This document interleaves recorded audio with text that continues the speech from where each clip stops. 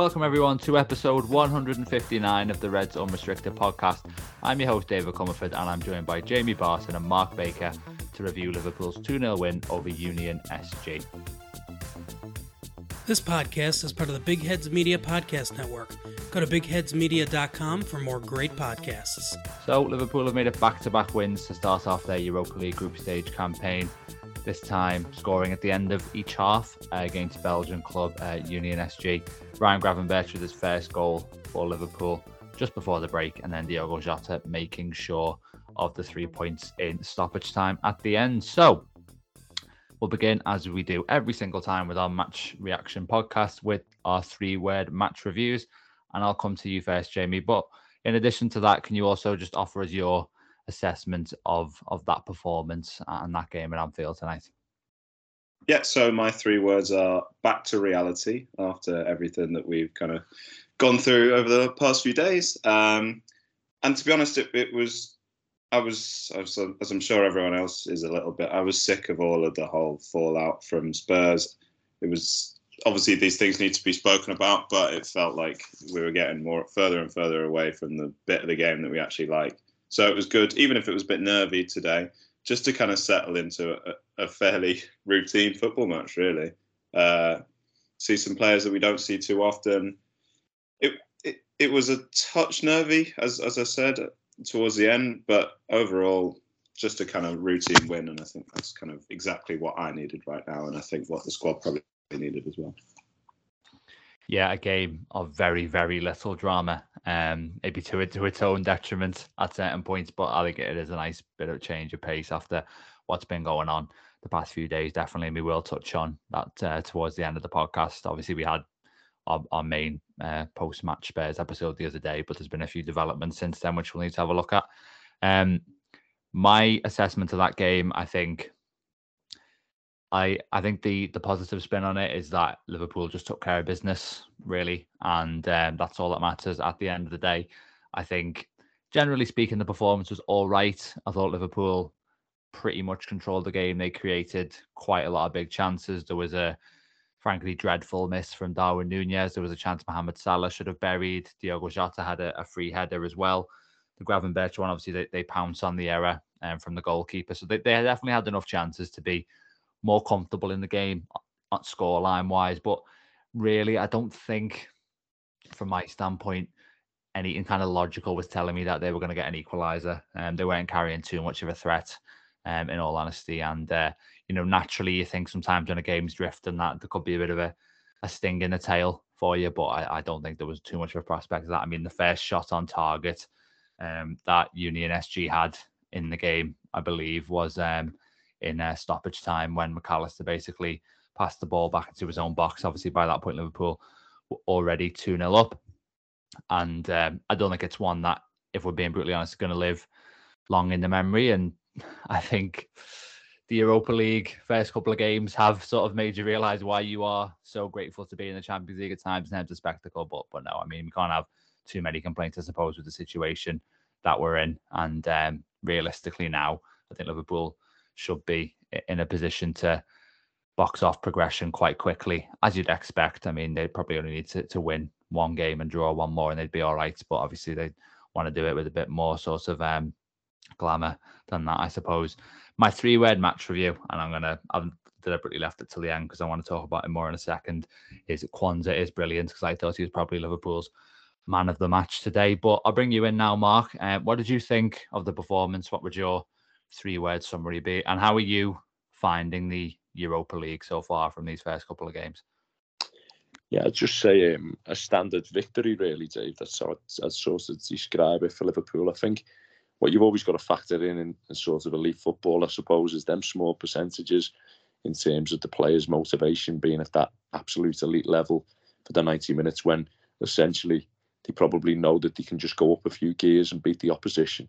And I think that's what we're sort of seeing in these early Europa League games, in that, especially in the group stages, we're seeing that Liverpool are playing in sort of the second tier of European competition. And I think that's sort of reflected in the atmosphere around the game, but also probably the way the players go into the game, whether subconsciously or not, really. The fact that normally in these kind of games, when you've simply got better players than the opposition by a considerable margin, they'll be decided by errors from the opposition or pieces of enhanced quality from yourself in the final third. And I think we've seen that today. The first goal is obviously a really poor goalkeeping error.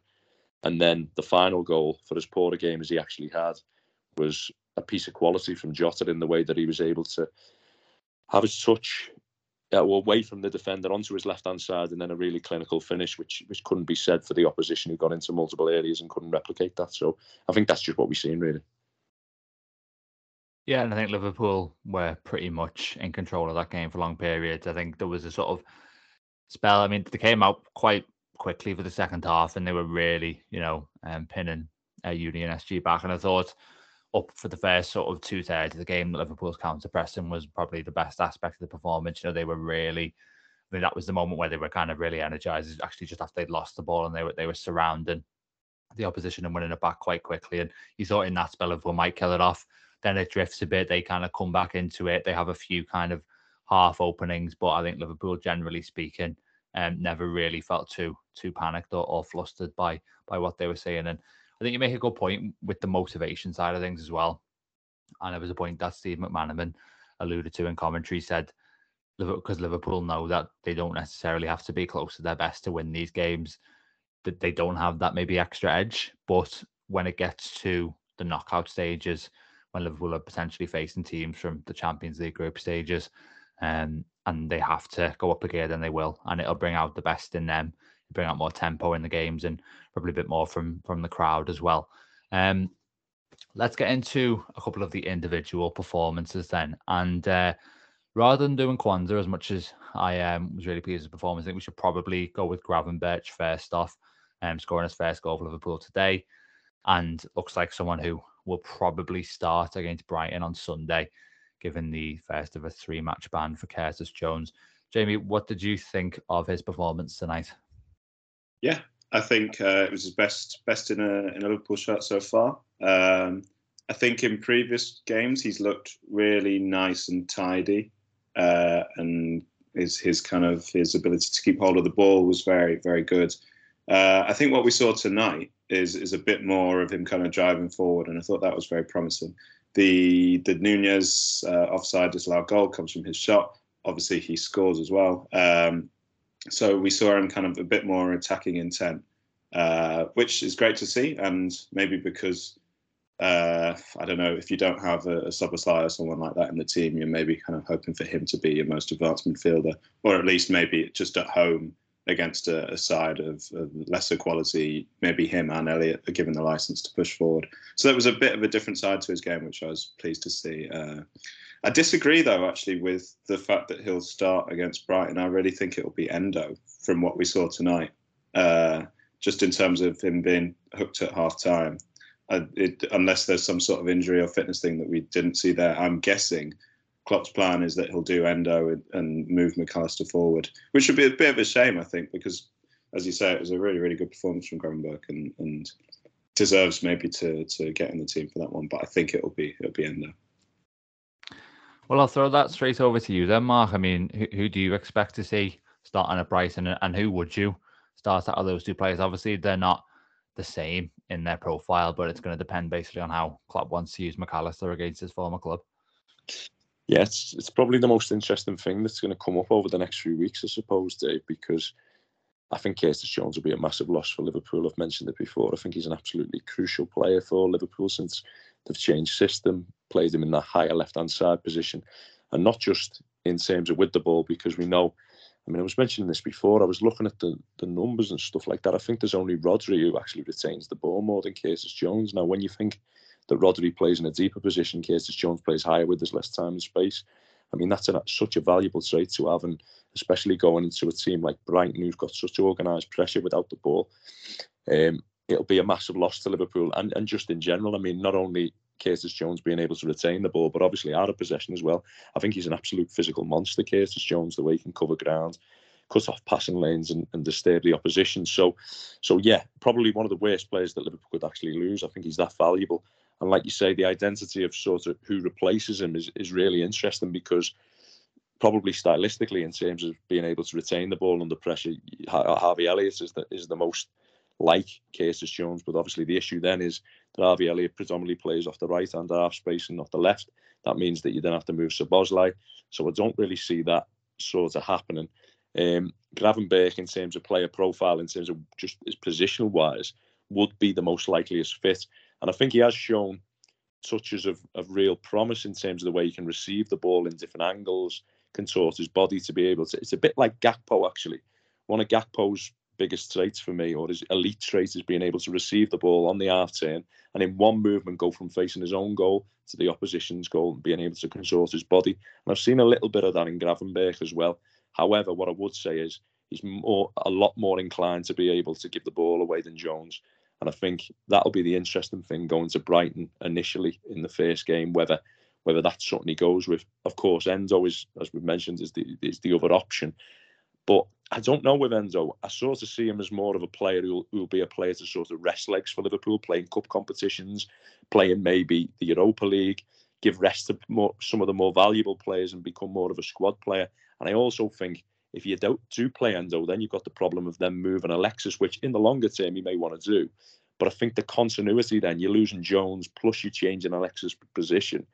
I think I'm really torn on who he'll go with. I suppose if I'm sitting here now, I still probably think he may go for Gravenberch, but I've got no real assurance in that. I think all offer different things, and I'm not really sure which way he'll go. All have positives and negatives, I suppose. But I do see Endo as being more of that kind of player that is more of a leg rester, a squad player who'll come in at the end of games and maybe play in the cup competitions. But I may be completely wrong about that because I'm not 100% who it's going to be. Yeah, and I think obviously we've got to look at the game against Brighton, and it's probably, I know they obviously took a heavy beating against Aston Villa last weekend, but Liverpool will play completely different to how Villa did, and it's one of the trickiest away games you'll have all season as well. So if it is Gravenberch or if it is Endo, I mean, I think Gravenberch hasn't made his full Premier League debut yet. I think Endo's only started once. I think that was against Newcastle. You know, you're looking at one of almost the most difficult games you can throw them into. So whoever plays is in for a very tricky test. I think in terms of Gravenberch tonight, I think really pleasing performance. We're not maybe seeing the full complete package just yet, and that's natural. It's early days. He's still getting back to maybe his absolute best after barely playing at Bayern. But there's really encouraging signs in every single game. And you touched on it there, Mark. I mean, the thing that I kind of like most is how proactive he is when he receives the ball.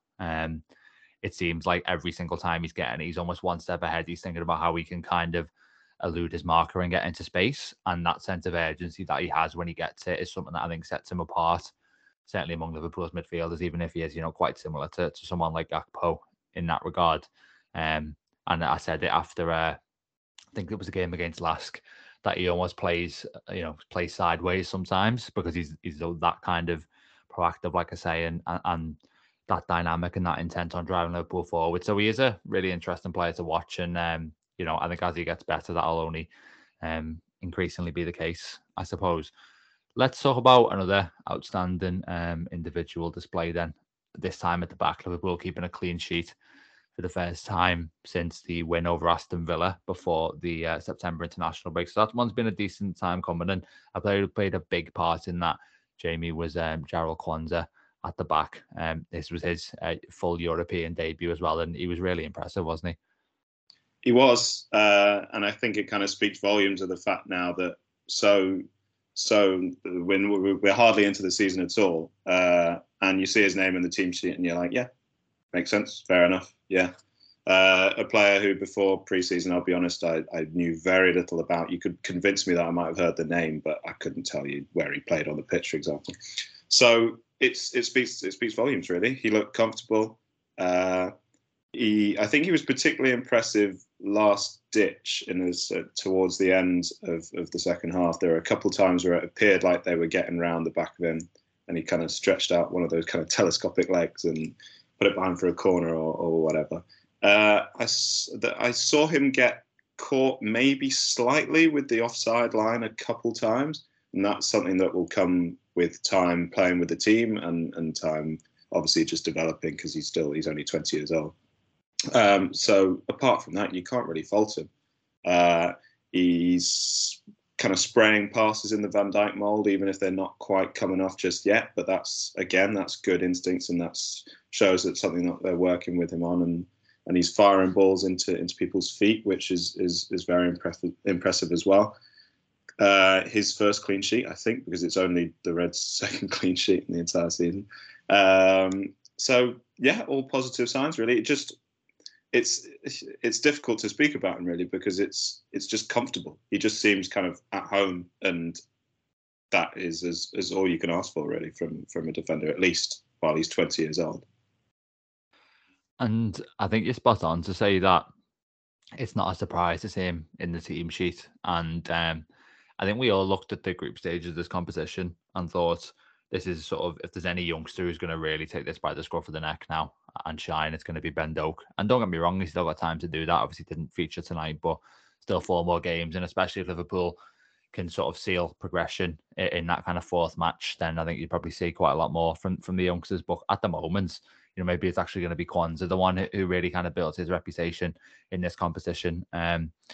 Mark, obviously there was a lot of talk during the summer over Liverpool's failure to sign a centre-back, and Kwanzaa, it's still very early in terms of him being a long-term solution. But for this season, actually, it looks increasingly with every game that he can be a fairly decent, 4th, 5th choice option for Liverpool, doesn't it? Yeah, I think he's done really well. I've been really impressed with him. And like Jamie says, I wasn't really too familiar with the player before the start of the season. I suppose the best comparison would be somebody like Rhys Williams, who came in the other season. And I think when he was playing for Liverpool, Rhys Williams, there was always a vulnerability for me, as well as he did at times for Liverpool, and obviously coming into a very difficult situation. I think that when you play for Liverpool as a centre-half, you've got to have a quality on the ball. But if we just touch on without the ball, you've got to be able to defend high, be able to defend big spaces and behind, and being able to manage like sorts of scenarios in isolation. And I think for someone like Rhys Williams, he just didn't have that capability. You've seen that if he was to get in a foot race, for example, there was a vulnerability there. Whereas when I've watched Kwanzaa, for example, he was coming up against, mobile players who could potentially cause him harm in the channels and in wide open spaces. And he's managing them situations really well, despite obviously having a body which is still growing, and that physicality which has got to come, and that power and that explosiveness.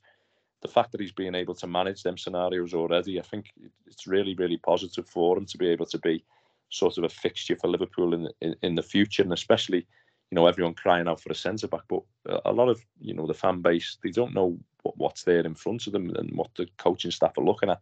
And if you're looking at sort of a 5th choice in there, and they've obviously looked at him and thought, you know what, we think he could do the job, and he certainly came in and took his opportunity, and it'll be interesting to see sort of where he goes after this season if his progress continues, because ultimately Joel Matip would be leaving Liverpool. You still think they'll probably bring another in, but he could still be part of that mix, I suppose, if he carries on. But it is early days, but I've been very impressed with him.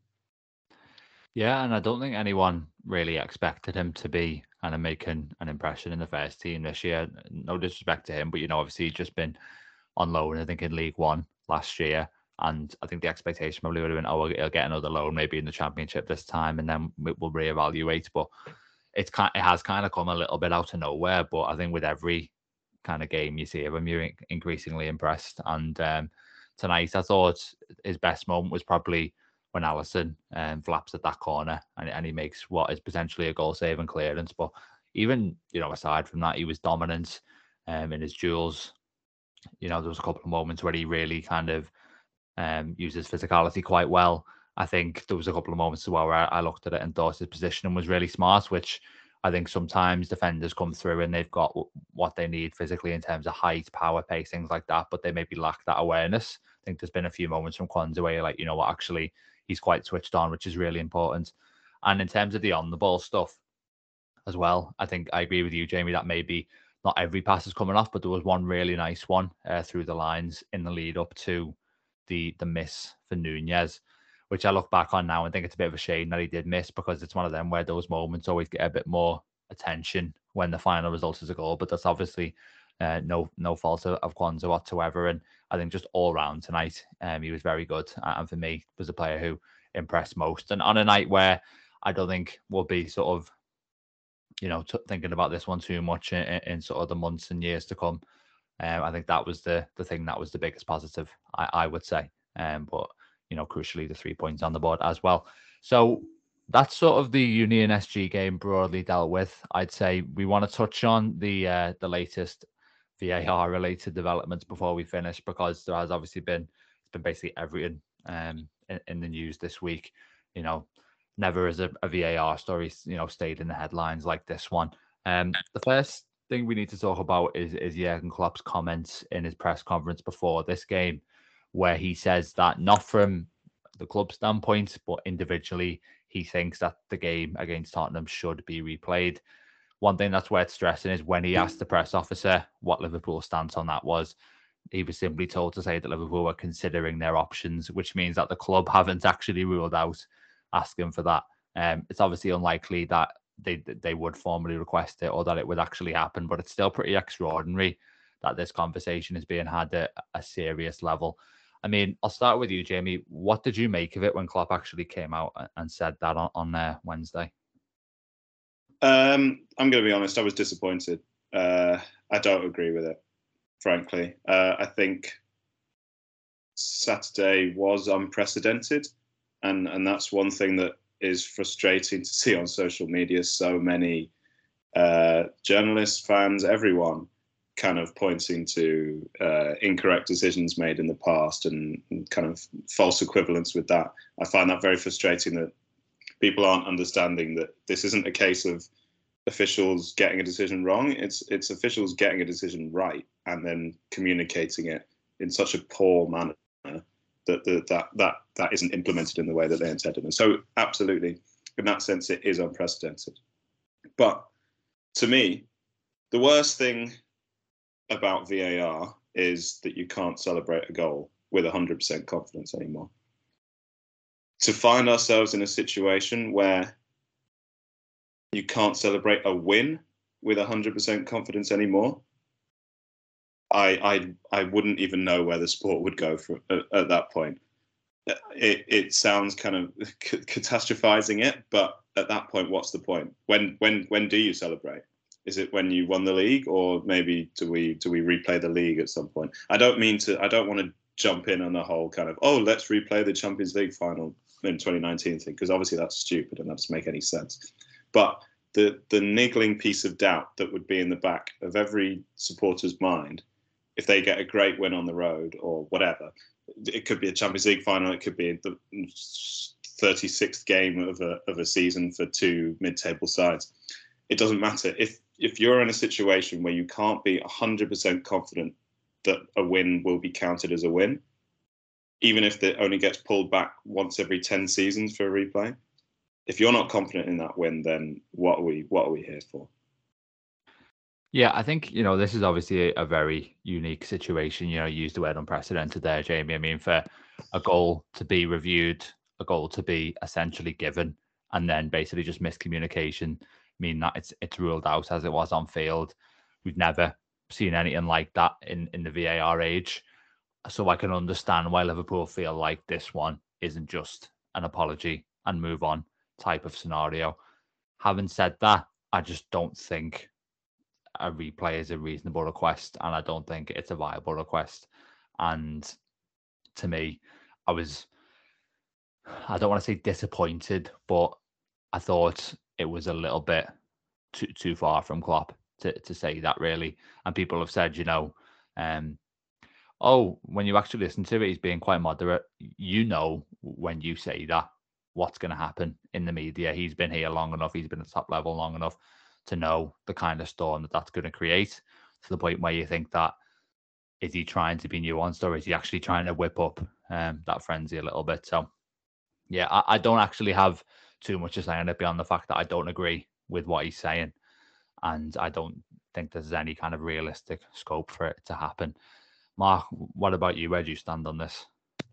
Yeah, I don't think it was ever going to be a possibility, really, Dave. So I didn't really understand what sort of Klopp was trying to get out of it. He's understandably frustrated with the decision, but no, I never thought that it was going to be a reality. I mean, I think what people are missing in all of it, because it's brought up the big thing of people not wanting VAR and all this kind of thing again. if VAR weren't there, Liverpool wouldn't have got a goal because the linesman put his flag up for offside. And I think I get into loads of discussions with my friends really about VAR. And I'm an advocate of VAR. I think that every time I think about VAR in terms of, I mean, listen, don't get me wrong, that was a terrible decision. But 99 times out of 100, they get the right decision. And the offside, there's no doubt about it. And there's none of them offside goals that are given incorrectly anymore and that kind of thing. So that's a positive. But just in terms of decisions in general in VAR, no one can tell me that a fella running around a football pitch who's older than the players, who's less fit than the players, and gets one look at the opportunity to view an incident with the players, there's going to be more accurate decisions.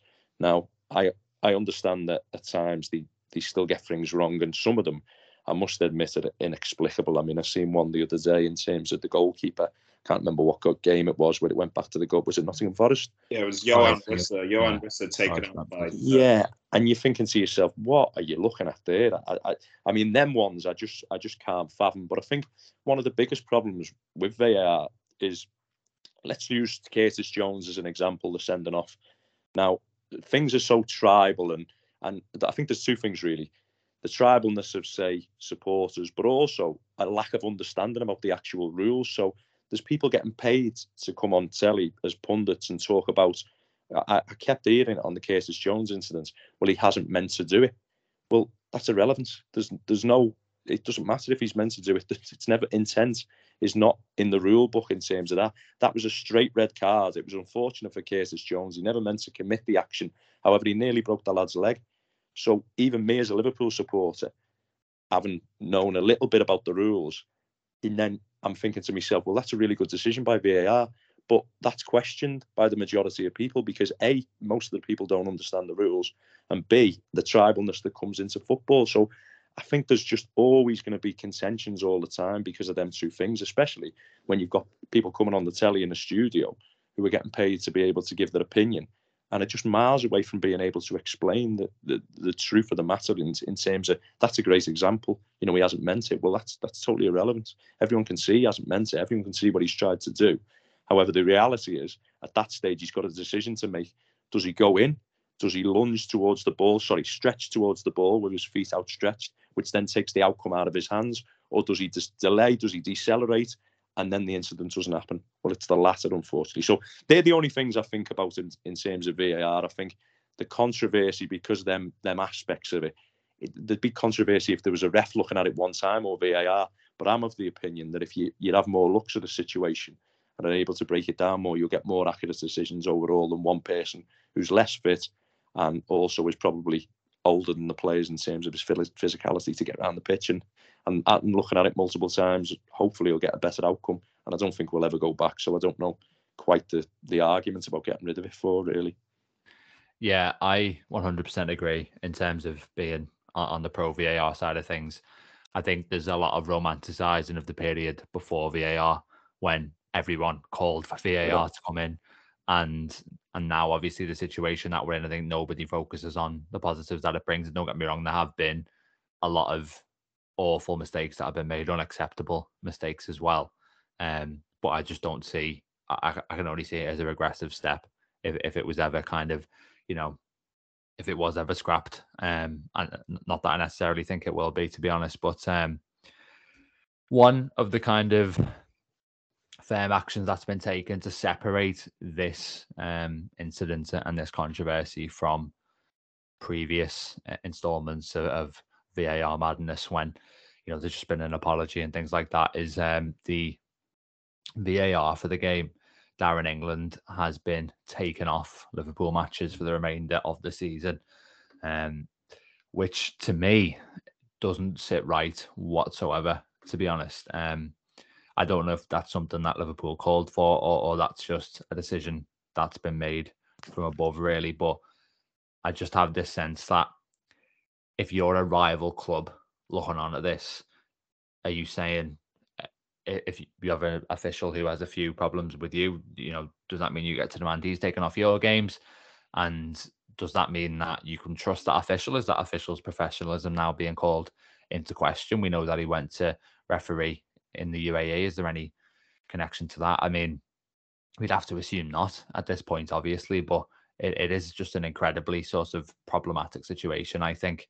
And it reminds me of a time when Thomas Tuchel said that it was probably best for Anthony Taylor to be kept away from Chelsea matches after a string of controversies involving him and the club over a number of years, to be fair, and nothing kind of happened on that in terms of, Taylor was allowed to continue refereeing those games. So it shows you kind of how dire this situation is perceived to be, that call's been made, to be honest. We'll just get a couple of quick thoughts on that then before we finish. I mean, Jamie, do you think I'm making too big a deal out of that, or it's something that you think is a bit of an issue as well for that to happen? No, I do think it's an issue as well. I think what the PGMOL, their argument would probably be, is that they are attempting to take an official out of the firing line and to avoid any kind of excess scrutiny on his performance next time he's involved in a Liverpool game. But frankly, I think it sets a bad precedent, as you said. And I also think, what are they trying to say with this decision? Because it's an issue of incompetence, right? Not of bias. At least that seems to be the understanding of it, and I agree with that understanding. So why is he going to be any more incompetent refereeing a Liverpool game than he is refereeing a Man United game or a Sheffield United game or whoever? It's not an issue of bias. So why is it a specific response to do with one club, i.e. Liverpool in this case? And they just don't really do themselves any favours, really. I'm not for a second calling into question the any kind of issue of bias with any of the referees involved. But if you're putting your officials in a position where that can be called into question, be it through this or be it through trips to the UAE, any of that, it's just, I think people have been talking about a duty of care that people have towards their officials. I think that is a very, very irresponsible and unfair position to allow your employees, if you are the PGMOL, to have their integrity questioned through simple, basic things like this. And I just don't understand what the decision is meant to say or is meant to achieve. Yeah, and I think, you mentioned, smaller clubs, I suppose, and whether they get the same treatment. I think not. And I think the whole situation has demonstrated how much influence Liverpool have. I mean, even the release of the audio the other day sort of said that Liverpool are a very powerful force, because in the past it's been that, audio has always been controlled by the PGMOL, and they've been able to sort of cherry pick what they want to feature on that sort of Howard Webb show. But for it to be released publicly at Liverpool's behest, I think was a real sort of statement from them almost. And I think anyone who says ex-club, Luton, for example, wouldn't get the same treatment in the exact same situation is right. And that's just the reality of the situation at the moment. Just to finish off there, Mark, I mean, your thoughts on Darren England getting taken off Liverpool games for the rest of the season? Yeah, I don't see how that helps the situation, really, Dave. I mean, essentially, they just don't want to have any more controversy, do they, in case there's a decision which is, I suppose, controversial or anything like that. But you can see from the audio tape, which I think actually, in general, probably will help in the long run, the referees, because there's this much sort of people with conspiracy theories, again, about tribalism, about, that the referees are deliberately doing this in some cases. And I think that what the audio just shows is people just getting it wrong under pressure, which I think everyone has done in certain elements of the job. And I think the process was completely right in the sense of what they did, like they would do 99 times out of 100. The difficulty was that at that split second, or Darren England has switched off from what the decision has been given and got it terribly wrong. And I think after that, I think the big error has been that, he had that moment in time where he was probably thinking, do a stop it. And then he didn't, and he carried on. And unfortunately, it's caused a bigger problem. But I don't see how taking him off the games for Liverpool in particular will cause any real positives, other than the fact that they're obviously looking at it and thinking we can't be doing with the controversy. But I think the videos just show that there's an incidence of a lack of communication, and it only takes a split second in terms of one person thinking one thing and one person thinking the other. The game then gets restarted, and then you're in all kinds of trouble. The big mistake was obviously them not rectifying that when they probably had them couple of seconds where they're thinking, should I? And they didn't end up doing it. Yeah, and just one last point I wanted to make on this. Obviously that situation there with the play wasn't able to be restarted afterwards. They said, their hands were kind of tied. I think that's a prime example of something where VAR has been in place since 2019. There hasn't been enough substantive change to it. That should be something going into next season where if a glaring mistake like that is identified quickly, then it can be kind of immediately addressed, because we wouldn't be having any replay conversation if a matter of 10 seconds later, however long it was, the ball went out of play, that the goal had actually been awarded. So I think that's a good example of sort of the kind of constructive change that can be made in response to what's actually happening. Because in reality, the version of VAR we have now is very similar, I would say, to the one that actually came in, and it should have been treated at the outset as more of a trial and error type process, because it was absolutely brand new. But yeah, we'll leave it there for this podcast, which has obviously been a bit more wide ranging than a normal post-match episode. But yeah, Liverpool obviously getting that victory tonight against Union SG. And we'll be back in action on Sunday against Brighton. And we'll be back with another post-match episode after that one. In the meantime, if you've enjoyed this podcast, please do give us a 5-star review. Remember to follow the podcast and press the notification button as well. And yeah, we'll be back at the weekend with our next episode. But until then, take care.